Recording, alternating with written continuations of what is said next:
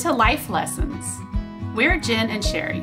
I'm Jen Stevens, a retired teacher of 28 years and the author of the New York Times bestseller, Fast, Feast, Repeat. And I'm Sherry Bullock. I've worked in healthcare for over 26 years, and I've been an active volunteer for many organizations. We're both wives and moms, and let's face it, we're the glue that holds it all together in our homes. In our careers, we have always been problem solvers who help others. And that's what we'll be doing here, answering questions you didn't know you had, one smart solution at a time. We're always looking for ways to make our lives easier, help us be more productive, or improve our health and wellness. So, let's live our best lives, one day at a time, and let's have some fun along the way.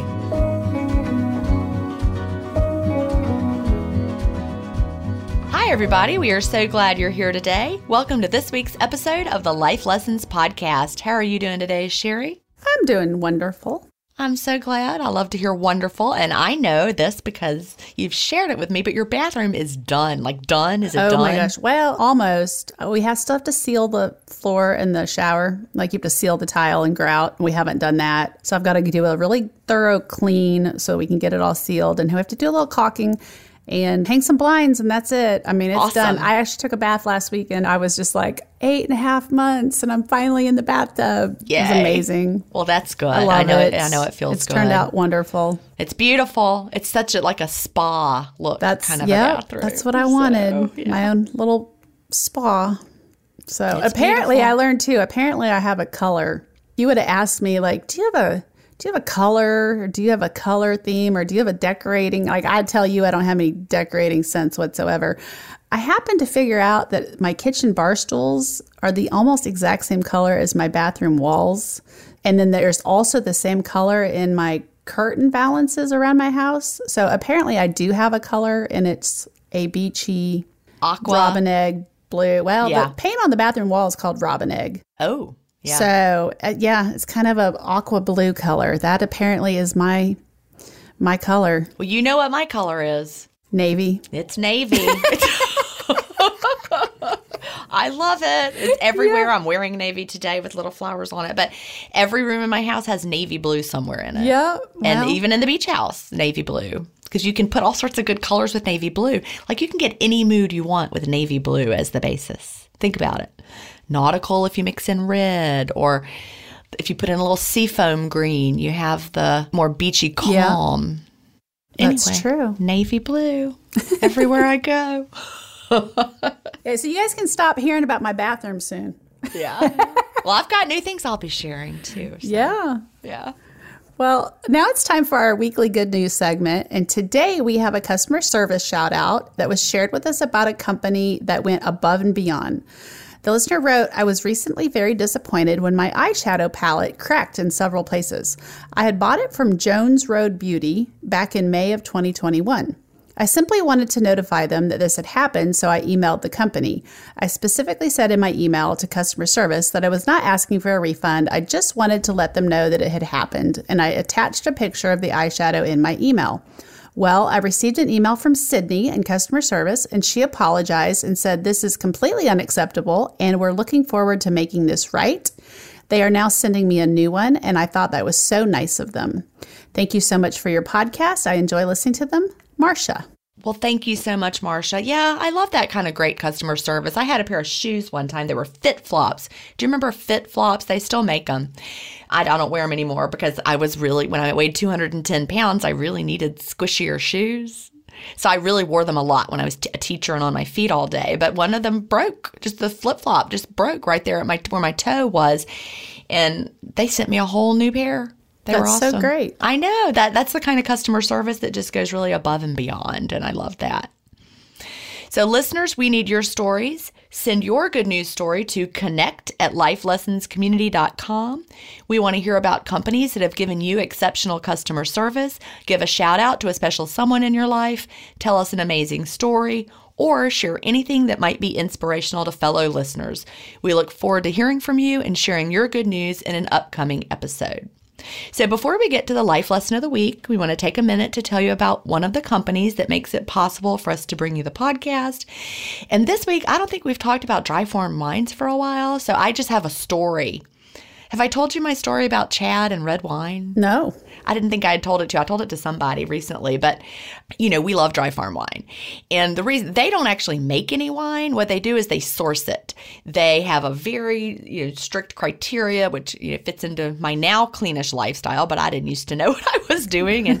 But apparently, I talked to Todd White, the founder of Dry Farm Wines. He originally came on the Intermittent Fasting podcast back in, it might have been 2017. And he told us all about what they put in wine, especially in America.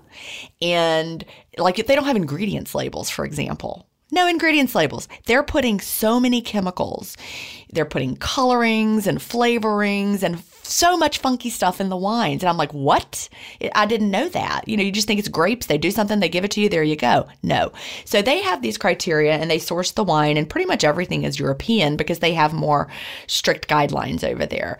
So I've been a Dry Farm Wines girl ever since. And if you go to jenstevens.com/dryfarmwines, or dryfarmwines.com/IF stories. That's my personal link there.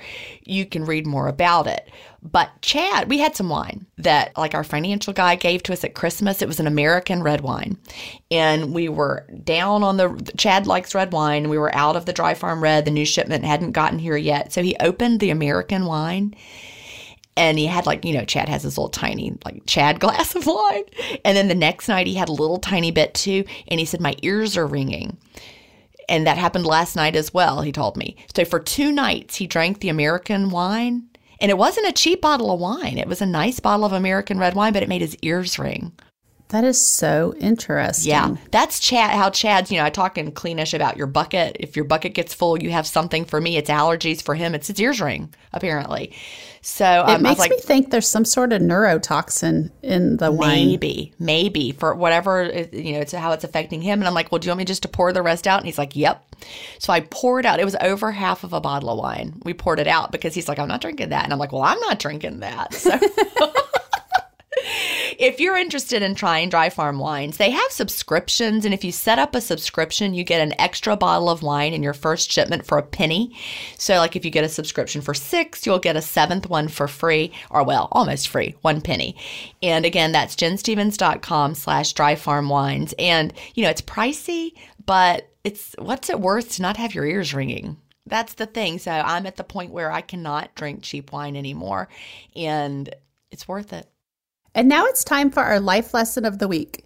Have you ever wondered what the purpose of life is? This is a common conversation in my house, and Eric and I have answers that are in complete opposition of each other quite often. And I often get frustrated because I don't feel like he is living his best life in my terms. But who am I to say what his best life is? Maybe his purpose and my purpose aren't supposed to match. Have you ever felt a little lost? Perhaps you're lacking direction, or maybe you're not sure if you're going in the direction that will leave you satisfied.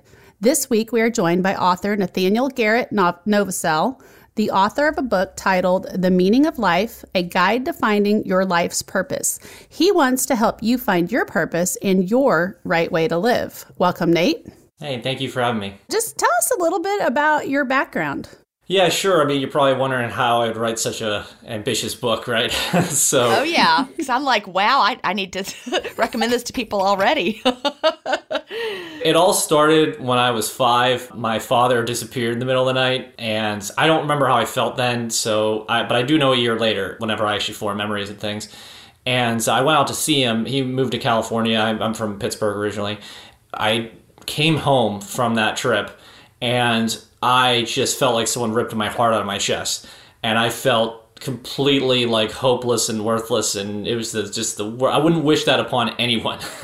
So he just up and left your family, more or less. Yeah, he left in the middle of the night. Yeah. You said disappeared, and this crime junkie went, oh my gosh, was he abducted? What happened? No, it wasn't that. He left. He just left. Yeah, he left. So I just was sitting there and I was just miserable, crying my eyes out. And I have this like part of my brain that's like Vulcan, like it just hardcore, like that's interesting. And so I'm like, what is the point of all this? We're going to suffer, what I was thinking in my head. And then that part of my brain was like, well, that's a fascinating question. I wonder if you can answer it. And I'm like, shut the hell up. At the age of 6, you're having this internal dialogue about, wow. So I spent the next 20 odd years studying psychology, philosophy, religion, all these things. I'm trying to understand. And I'm mildly Asperger's a little bit. And so I don't make friends very easily. And so I was trying to use human psychology to figure out how to make sure I could fit in a little bit more as well. So it's between that and this whole big question, I was studying this stuff for decades. And I was leaving my job. I advised executives, and I was leaving my job and going to another one, and I went back, this whole thing. But I was thinking about what would I say to someone else? What wisdom would I impart on someone else? And that question came back up again. Like, I was thinking kind of more of a success thing, and I was like, well, you need desire, you need belief. And then I was like, yeah, but what's the point of it all? And that triggered the question, and it all popped into my head, the concepts that you need to live a meaningful and fulfilling life. And so then I was like, well, I got to write this down. So I started writing this down, and it's a completely scientific-based view on philosophy, on why people do what they do, what gives them meaning, what drives their sense of purpose. And so that's where the book came from. That's how I came to write it. So backing up to when you were like 6 and you started having these thoughts, at the time, do you remember, were you trying to find the answers to these questions because you were trying to understand what drove your dad to leave, or you were trying to understand why you were having to suffer? I had the same kind of repeating thing where every time I come back, because I went out every summer, and it got longer and longer, but every time I'd come back, I'd feel like terrible. So I eventually kind of got better, but I'd sleep it off, and then I'd feel a little bit better the next day, and everything would be okay. But yeah, that first time was just absolutely brutal. So I asked the question of what the point of all of this is it was really just like, I've never felt pain like that since. It's just kind of when you're feeling excruciating pain, it's what everyone does. Like, well, why am I suffering like this? Why am I putting myself through this?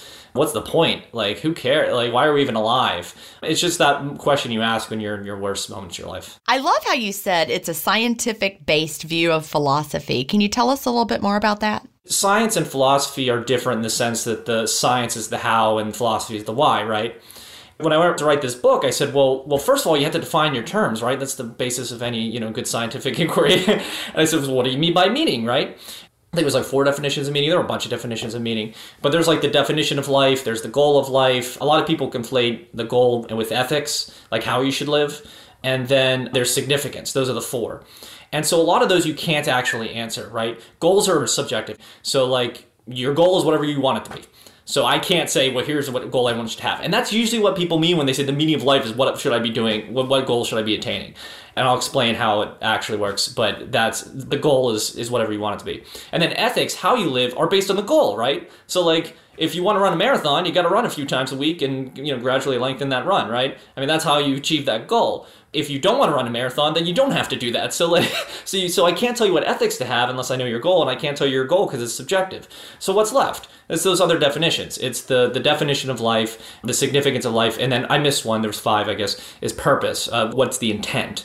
And those actually have an objective scientific definition. And you can even go look up the word life in the dictionary, and the definition of life cannot exist without the word growth in it. The capacity for growth is actually part of the definition of life. And when you think about it, it's like, oh man, here it comes. What's the purpose of all living creatures? To grow, right? You grow, you reproduce, you die, right? And then your next generation grows. So growth is the purpose of all living creatures on Earth. Okay, so you got the definition, you got the intent or purpose of every living being. So what's the last one? Significance. Though at least the last one you could objectively describe.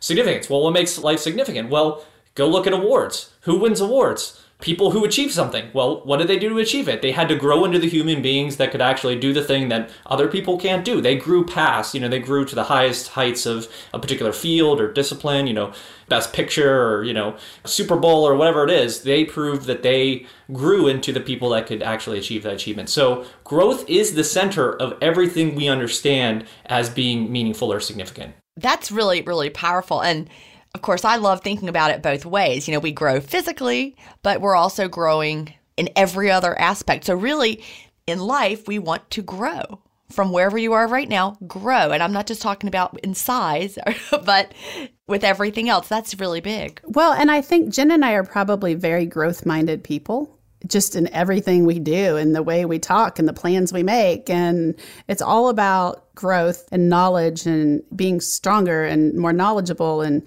we use that to take that next step in our journey or whatever. So while you were talking, things were clicking in my head because I mentioned my husband in the intro. If I ask him, what's the purpose of life? He'll tell me to struggle until you die. And when you talked about growth, I started thinking, he doesn't have a growth mindset. Does your book teach a person how to put the pieces in place to help them change their outlook on life? Yeah, so basically what it does is there are 8 chapters in the book, and each chapter has a particular concept you have to master to find meaning in your life. And then at the end of each chapter, it asks you questions for you to internalize that concept for yourself, for your own life. And then it gives you exercises to do to actually define what your life is with regard to that concept. So just to kind of rattle them off for everyone, the 8 concepts are growth, experience, desire, belief, emotions, ethics, support, and choice. And so if you're wondering, Nate, you just said meaning of life is growth, and what's those other 7 things for? Well, yeah, you need those other 7 things to find meaning, to find the meaning in your life and to find your life fulfilling. And so the idea is that you identify the growth areas, that's the first chapter, then you identify experiences to achieve that growth, then you build the desire for those experiences and for that outcome, then you build your belief. And I'm going to stop there because that's the answer to your question, is that do we talk about in the book about what the beliefs you need to have are to be successful? It's intentional that I didn't tell anyone which ethics to hold. It's not my place to tell you that. And I don't tell you what beliefs to hold. But I do tell you that you need to have ethics and you need to have belief. And so I explain why you need those things and how they work and then how to derive them for yourself. But I don't tell you which ones to have. So it sounds like you broke the chapters out and then you have, it's kind of workbook design. So you have a little assignment per se at the end of each chapter. Mm-hmm. Yep. That Jen writes her books in the same format. I was a school teacher for 28 years. So I know that just by reading something, you're not going to make a change. If you just, the reading is important because that activates your thinking about something, but you have to actually do something with it. Yeah, exactly. And so they build on each other. So you start with, your first chapter and you work through that and you identify areas of growth or that you need to grow. And then I'm assuming once you identify that, you go on to the next chapter and then it helps you build on that. Is that exactly? Okay. Yeah, that's exactly how it works. Now, what's interesting is I'm a little obsessive, so I wanted the book to be perfectly structured, and it's so every chapter has the same 5 sections, and I write for each one. And so basically what it goes through for each of those 8 concepts is it just explains how does this concept fit within the meaning of life, and then it talks about for all living organisms. Then it goes to humanity. Then it goes to you as a human, as an individual human. Then it goes to what happens if you don't have it, because scientific discovery is not about confirming your own beliefs. It's about trying to disprove them and then failing. And then, so what would happen if you didn't have that concept is the test, right? And then the last one is, what do you do if you don't know where to start? Each of those chapters, it takes you on that journey. I got a review once and someone was like, I don't care about how living organisms evolved. I care about how do I live my life more meaningfully. I'm like, I'm sorry, but I'm going to explain it to you scientifically, because otherwise, why should you believe me? You shouldn't, unless I can prove it. And I prove exactly how these concepts evolved in all living creatures. I know that desire exists in a single-celled organism. Yeah, actually it does.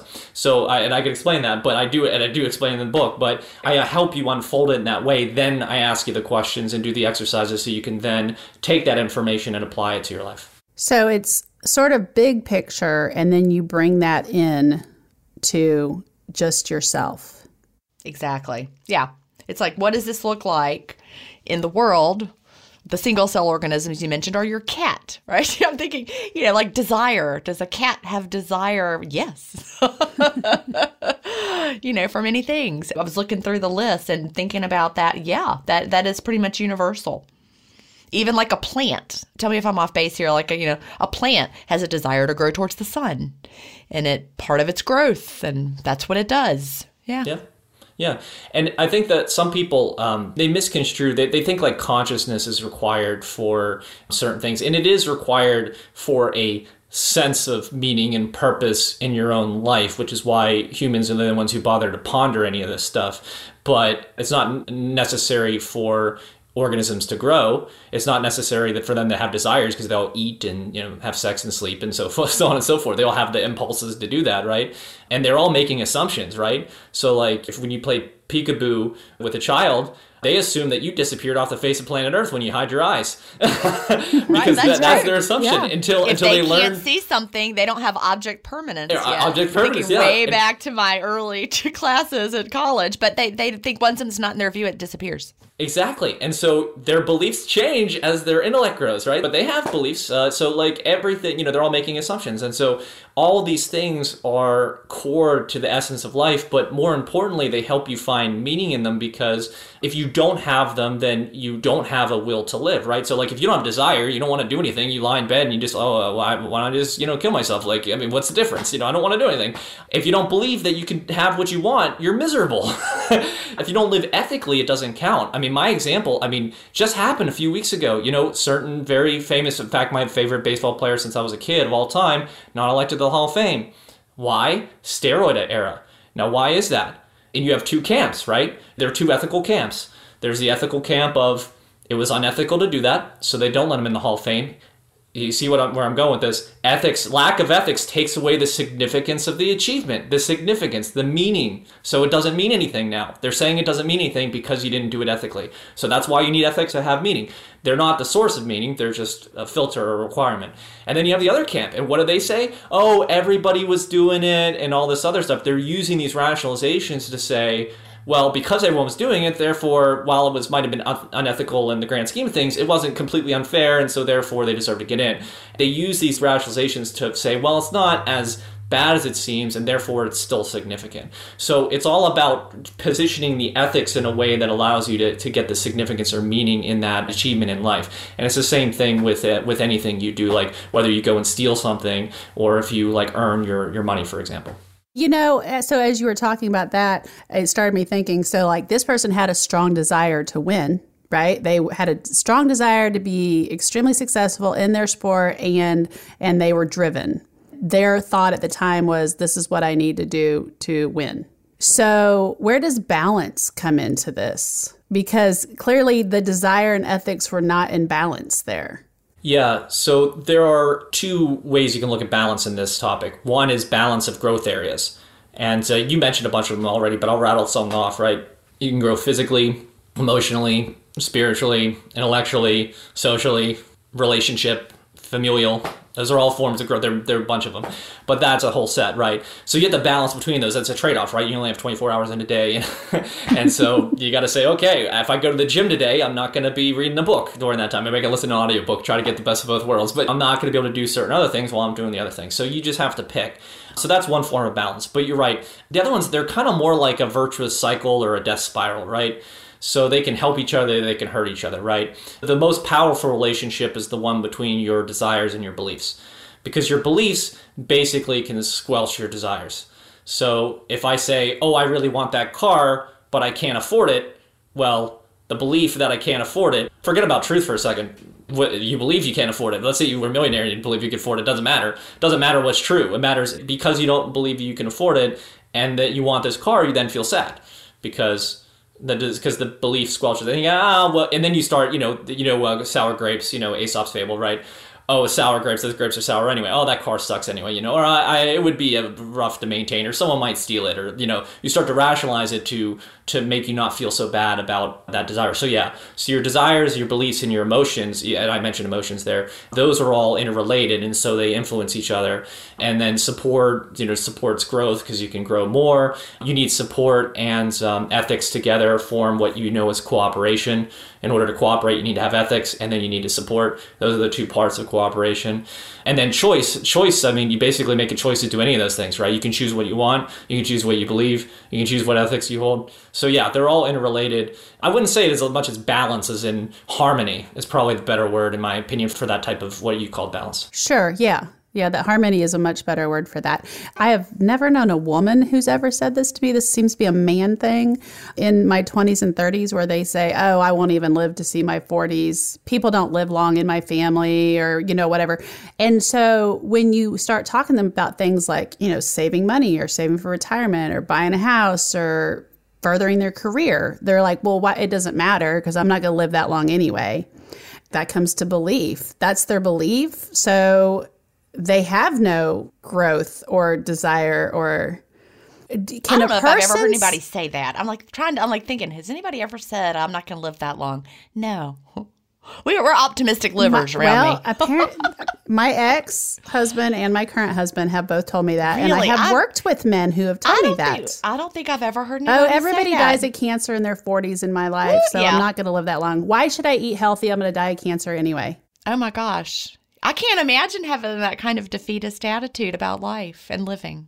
Is there a point where a person has to, you talk about identifying opportunities for growth or your growth potential or whatever, but is there a point where a person has to work on belief before they can work on growth? Yeah, so it's a good point. What's the number one thing that a self-help book tells you to do? It tells you to eliminate negative beliefs. That's like the entire self-help industry is based on that one particular fact of, believe that you're better than you can be or that you can be better than you've ever been before. That's pretty much self-help in a nutshell. That's true. You're number one. It's trying to knock down beliefs because, look, the truth of the matter is there are things you can control and there are things you can't control. And so it's very important to know what those are and then focus on the things you can control. The thing is that if you believe you can control, there's something called superstitions, right? If you believe you can control the uncontrollable, it's like, okay, well, what's the harm of that other than being weird, like wearing the same pair of socks 100 times at your sports games and smell like terrible.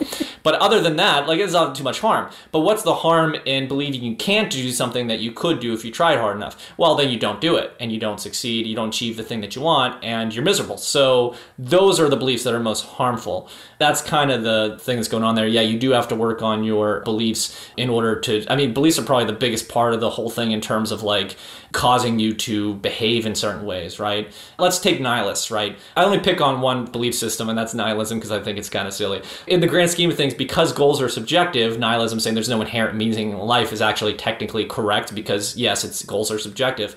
But when they say that life has no meaning, it's like, well, you set the meaning, so if you don't have it, that's on you, man. It's not on anybody else. It's not in the universe. Good point, yeah. Would you really, come on, let's be real here. Would you really want someone else to tell you what the purpose of your life was?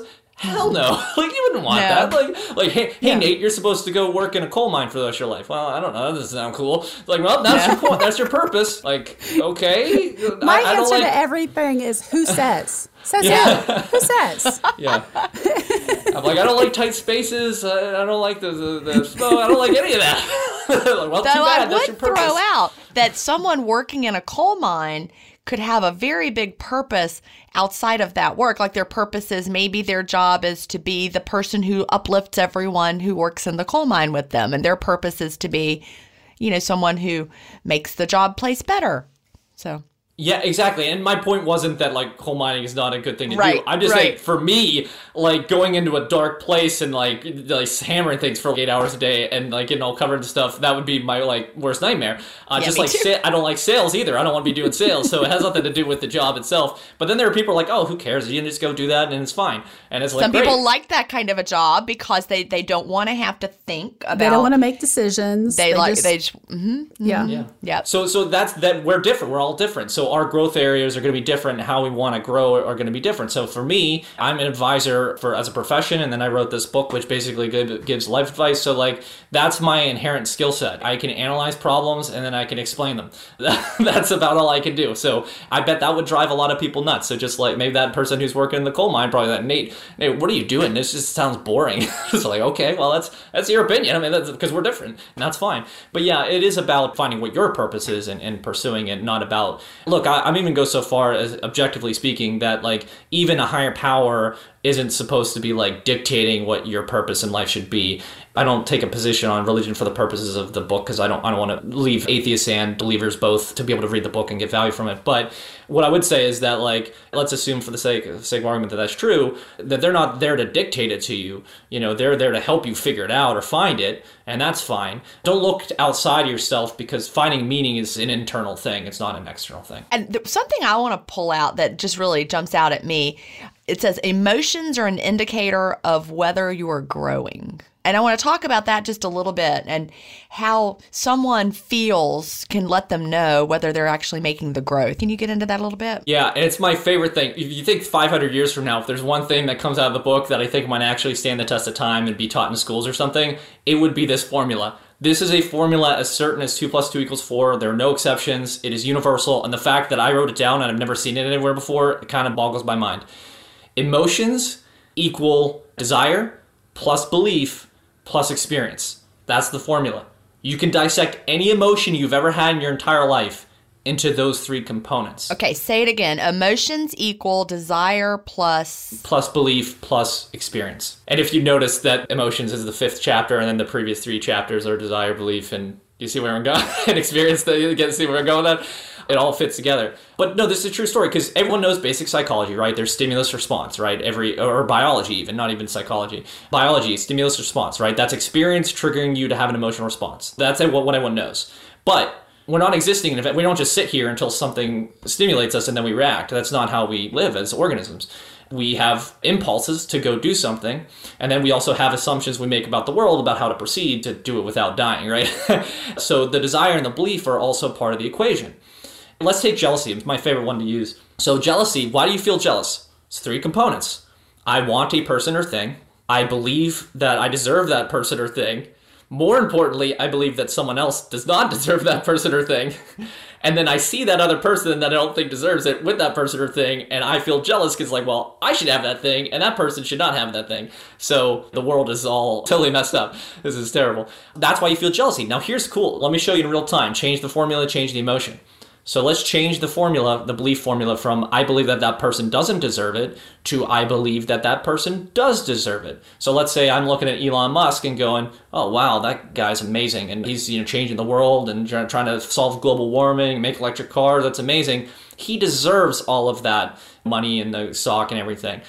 Am I jealous of Elon Musk or do I admire Elon Musk? I admire Elon Musk if I change that belief from, oh, he doesn't deserve that, to, oh, he absolutely does. So you can literally control your, people are like, oh, you can't control your emotions. That's total bunk, man. I agree. Your emotions, your desires, your beliefs, and your experience. So you just need to change those 3 things to not be jealous anymore. Stop looking at the thing that makes you jealous and you'll be less jealous. Don't stop believing that you deserve and that other person doesn't, and stop being bitter. Or just don't want the thing, sour grapes. That's, use your belief to change your desire, right? Like, oh, that person's probably a jerk anyway. So I don't, who cares? And then you change your desire. So you can change those 3 things and your emotions will change. Now, I'm sorry, I didn't actually answer your question. So let me answer your question. What does this have to do with growth? I didn't answer, sorry. All emotions exist on, they're all different, but let's just assume that they exist on some sort of spectrum. It's the degree or it's the, I always forget how I say this, the direction and speed, there we go, the direction and velocity of growth. So if you're happy, good direction and velocity of growth. If you're afraid, miserable, depressed, hopeless, that's negative velocity and direction of growth, aka harm, is what people know that as, right? So all emotions exist somewhere on that continuum, although that's not a perfect line because jealousy is a weird one. It's not like a degree of happiness or unhappiness. But if you're afraid that someone might harm you, right? So you expect that someone might harm, so you feel afraid. If you're excited, you expect something good to happen, so you are expecting some sort of growth enabling experience, like going to see a concert and see your best friend or whatever. So it's all exists on that continuum to give you immediate, continuous, real-time feedback as to your state of growth. Okay, that makes sense. I could apply it to when I decided to start this podcast. I was embedded with fear of failure, fear that nobody was going to listen to it, fear that I wasn't going to be good at it. And then I just pushed through. We started it. We started recording. We started putting it out. We started getting feedback. And then that just flipped to excitement and possibility and everything. Just kind of pushing through and just thinking positive got us to where we are, well, a year and a half later. You had the belief that you could do it. And then over time, you gathered the experience that has given you the emotion of, I don't know, confidence? Is that an emotion? Maybe. I don't know. It's a feeling. Is confidence an emotion? I don't know. I guess. The initial fear, confidence is a belief in that you can do something. So it's a belief you can do something. But and then the feeling of the confidence, Yeah. The reason why you had fear is because you had beliefs. It doesn't actually matter what's real in terms of your emotions. It matters what you believe. So if you believe that it's going to fail, it doesn't matter whether that's true or not. If you believe you're going to succeed, it doesn't matter if that's true or not. It just matters what you believe to cause your emotional That's state. huge. Right. Yeah. We may have had an argument yesterday at my house about someone was angry and it wasn't me. And I said, well, you're choosing that. Somebody didn't like me saying that, but I really feel like you choose your response to something. And you mentioned before, you could choose something different if you want to. There's argument about how fast you can change it, right? I do believe that it is possible to change it quickly. And if you ever want evidence, just look at a child. Have you ever seen a child like just crying and crying and crying, and then they see ice cream or something, they go, ooh, right. and then they just run over there and they're all happy now? Yeah. It's like, and people are like, oh no, I'm sad. It's going to take me forever to get over this. I'm like, have you ever seen a kid that can change their emotions on a dime, and now all of a sudden they're happy and they completely forgot they were upset. Yeah.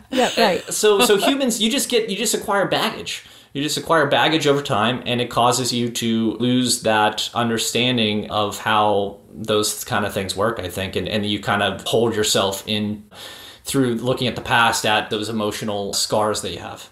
So I see this being really beneficial for people who feel stuck in their careers, and they're like, well, this is what I do. It's what I've always done. I make good money and I can pay my bills, but I'm not happy. And I think in most cases, they are afraid to make a step forward.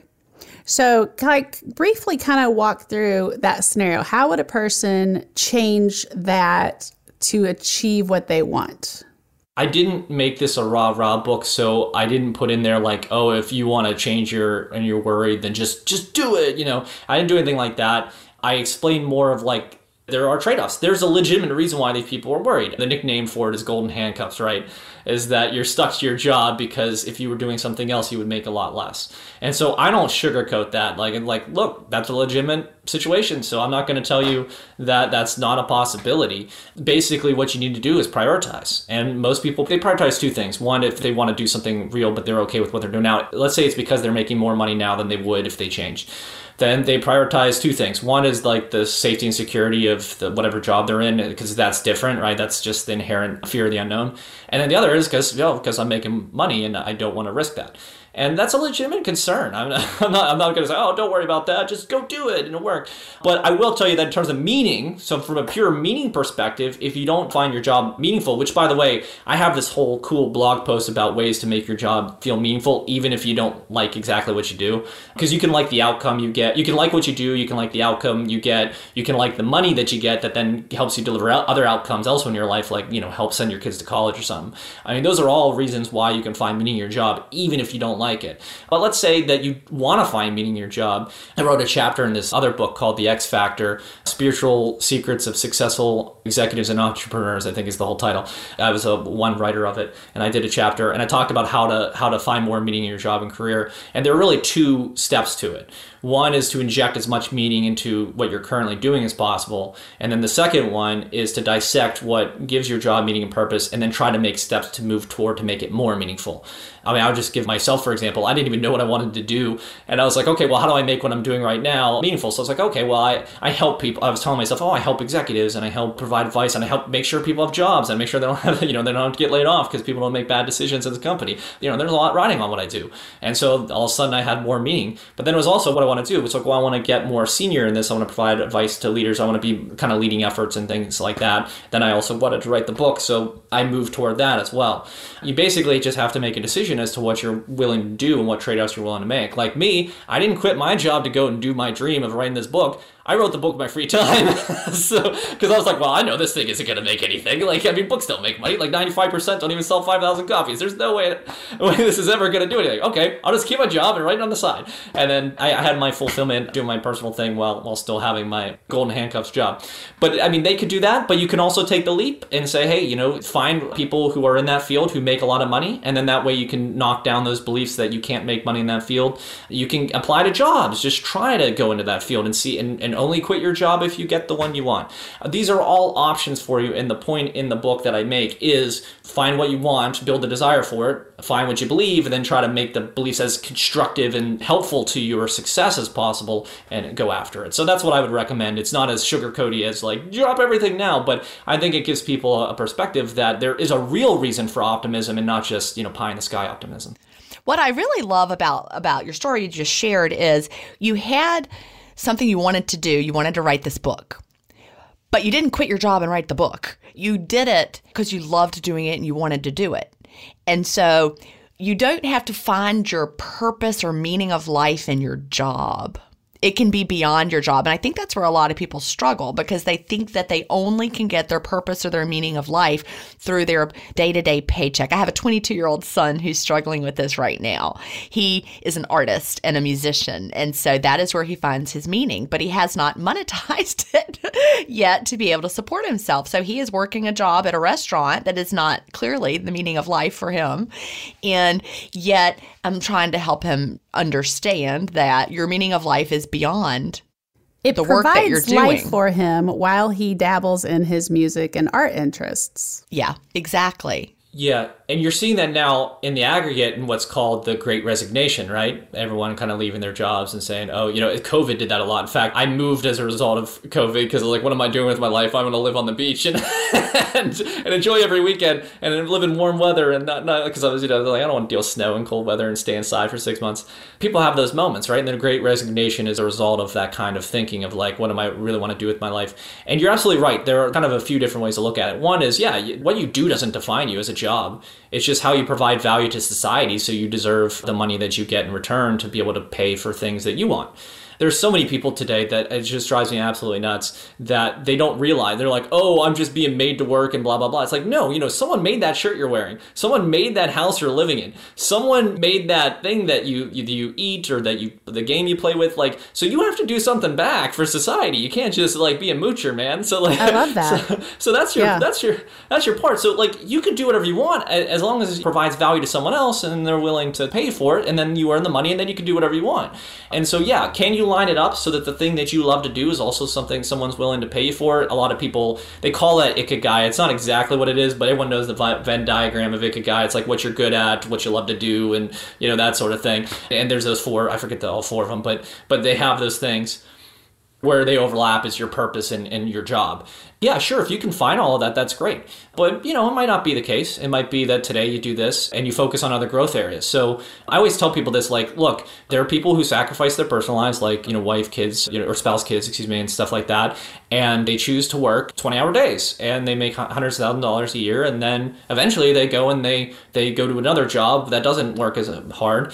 And now that they have this extra savings, and then they have a spouse and kids, and then they go off and do those things. So you can put other growth areas on hold. Everything's a trade-off. It's like, I'm going to focus on my career growth now, and then in 3 years, I'm going to go and focus on my relationship growth, and then 9 months later, no, I'm kidding, a year or two later, I'll work on the familial growth. That was a bad joke. But anyway, and you can choose which growth areas you want to focus on. And so I think people early, when they're just getting their first job, it's like, you're earning money, you're getting skills. Skill growth is so underappreciated. Like, you're learning how to, you know, the old saying, like, you're learning how to show up on time, how to work hard, how to deal with conflict, how to help people deal with customers and all that stuff. And so then you go to something else, you go to something else, and go to something else. You're always building on it. It's not just, I'm showing up to do some mindless task and then I'm going to go and take my money and go do something else. Everything can be seen as a growth opportunity if you look at it the right way.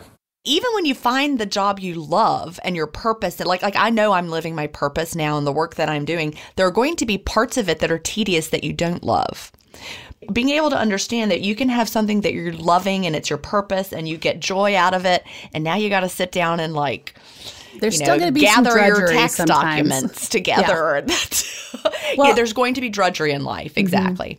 And I think my biggest takeaway from talking to you, Nate, is that it all comes down to choice. We all have the choice to decide, like, you may feel stuck, but you're not stuck. Nobody's stuck.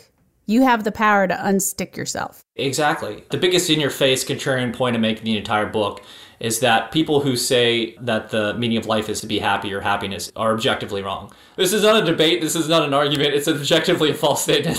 The correct statement, which a lot of people use, is do what makes you happy. That's more accurate, and I would agree with that 100%. Because as we mentioned, emotions are a feedback mechanism, an indicator. It'd be like saying, what's the purpose of going to school? In fact, let me ask you that. What's the purpose of going to school? What would you say?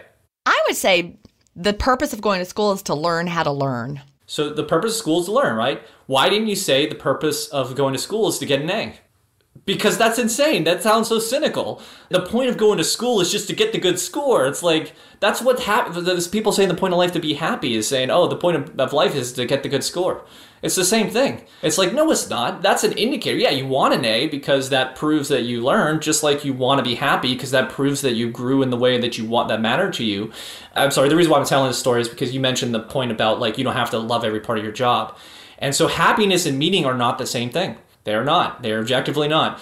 You can have a job, task, in your job. So your job overall can make you happy. Your life overall can make you happy. You might be doing something that doesn't make you happy, but it's meaningful. Why? Because it either gets you something that makes you happy or helps someone that you care about or whatever it is, that's important to your meaning. And yes, you can. Happiness is a choice, as we mentioned. You can change the formula. So you can change the experience, desire, and belief to get to one where the equation equals happy. And you can continue to work on that. But just remember, don't try to hack it. The other reason why I tell people that happiness is in the meaning of life is because people conflate fulfillment and pleasure. Those are two different types of happiness. And fulfillment is long-term. I grew, I became a better person. I helped the world around me. Pleasure is, you can go get high, right? Like, oh, I can go do some drugs. I can feel amazing. But that's not meaning. So, because it's not the same thing.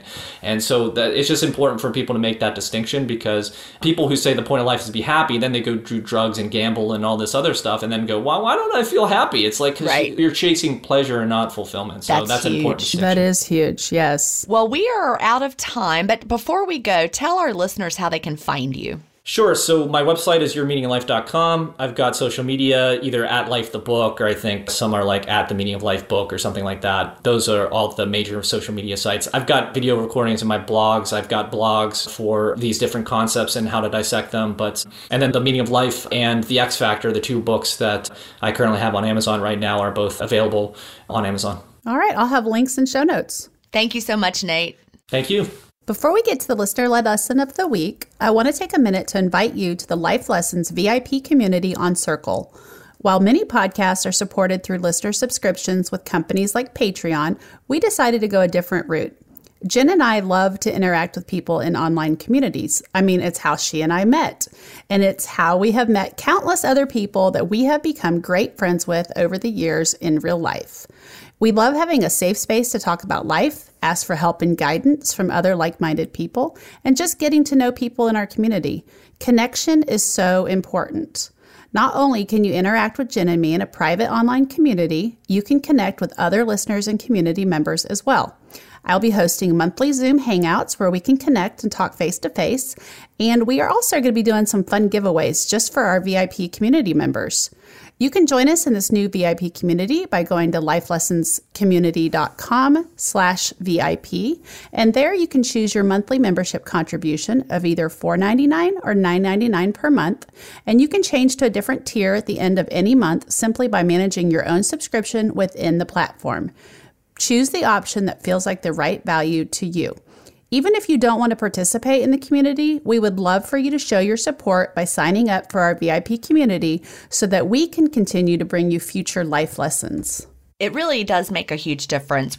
We're at the point right now with the number of members that we have as of the day that we're recording that it is paying for us to produce 2 episodes per month. So that's a big help. So that is a big help. Have 4, depending on the month, 4 or 5 Wednesdays in every month. So we're getting there. Our goal is to have the community support the production costs of the podcast. That would really be a big help. So we're up to 2. 2 episodes per month are funded by our VIP community.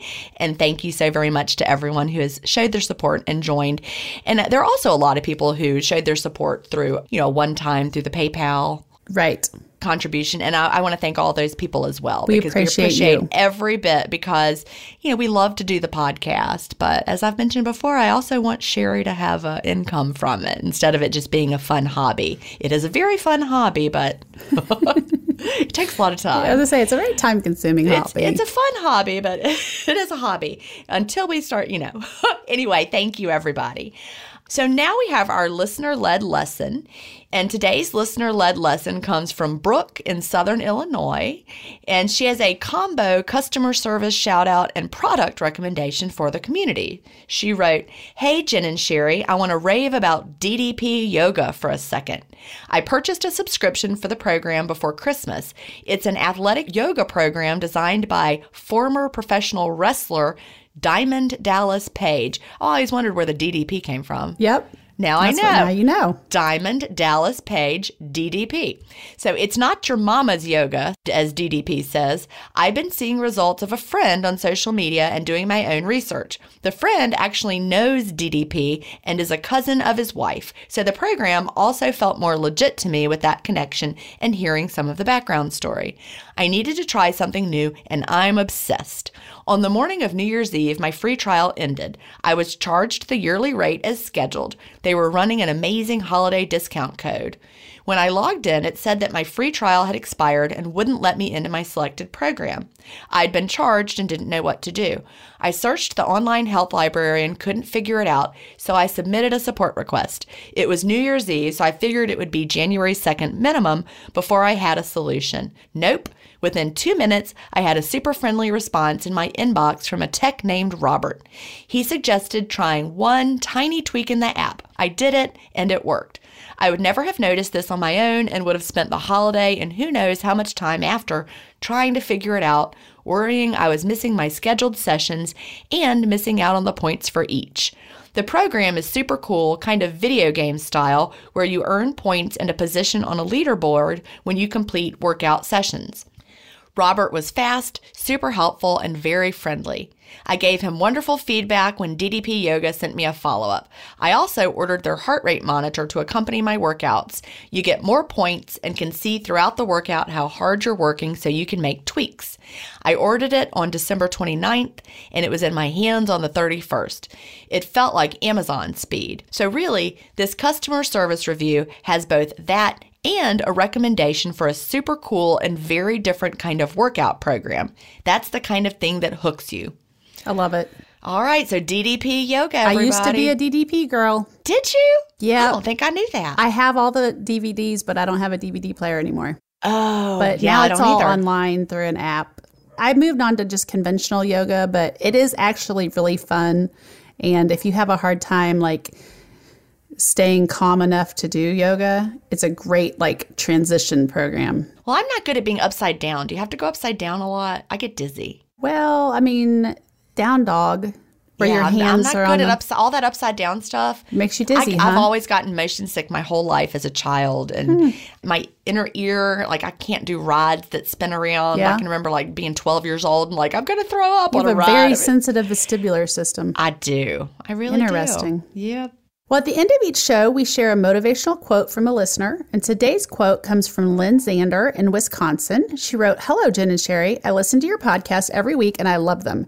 Today, I was listening to this week's podcast and I heard Sherry say at the end that you are out of inspirational quotes. I have one for you that is my personal favorite, and I have never heard this before. The quote is, "Forgiveness is the scent that the violet leaves on the heel that crushed it." I always try to move on when I'm hurt by someone and maybe do something special for that person because I've always believed in the golden rule.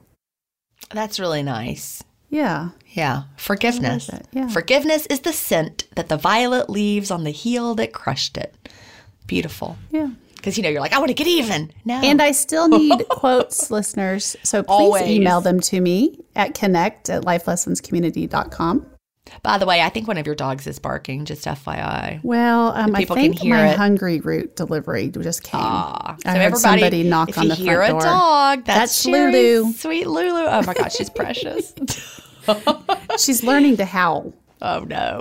Well, listeners, thank you for joining us today. Don't forget to join us in the new Life Lessons VIP community. Go to lifelessonscommunity.com/VIP, and you can be a VIP podcast supporter for either $4.99 or $9.99 a month. Your support ensures that we can keep bringing you episodes of the Life Lessons podcast each week. Don't forget to subscribe to the podcast wherever you like to listen to podcasts, and we would love for you to leave a review on iTunes or Spotify so that we can reach others.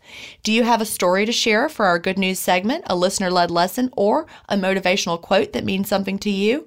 Or do you have an area of expertise that you want to share as our featured guest for the week as we present our weekly life lesson? Email us at connect@lifelessonscommunity.com, and then listen each week to see if we share your story or tip. Until next week, thanks for listening. Bye. Bye.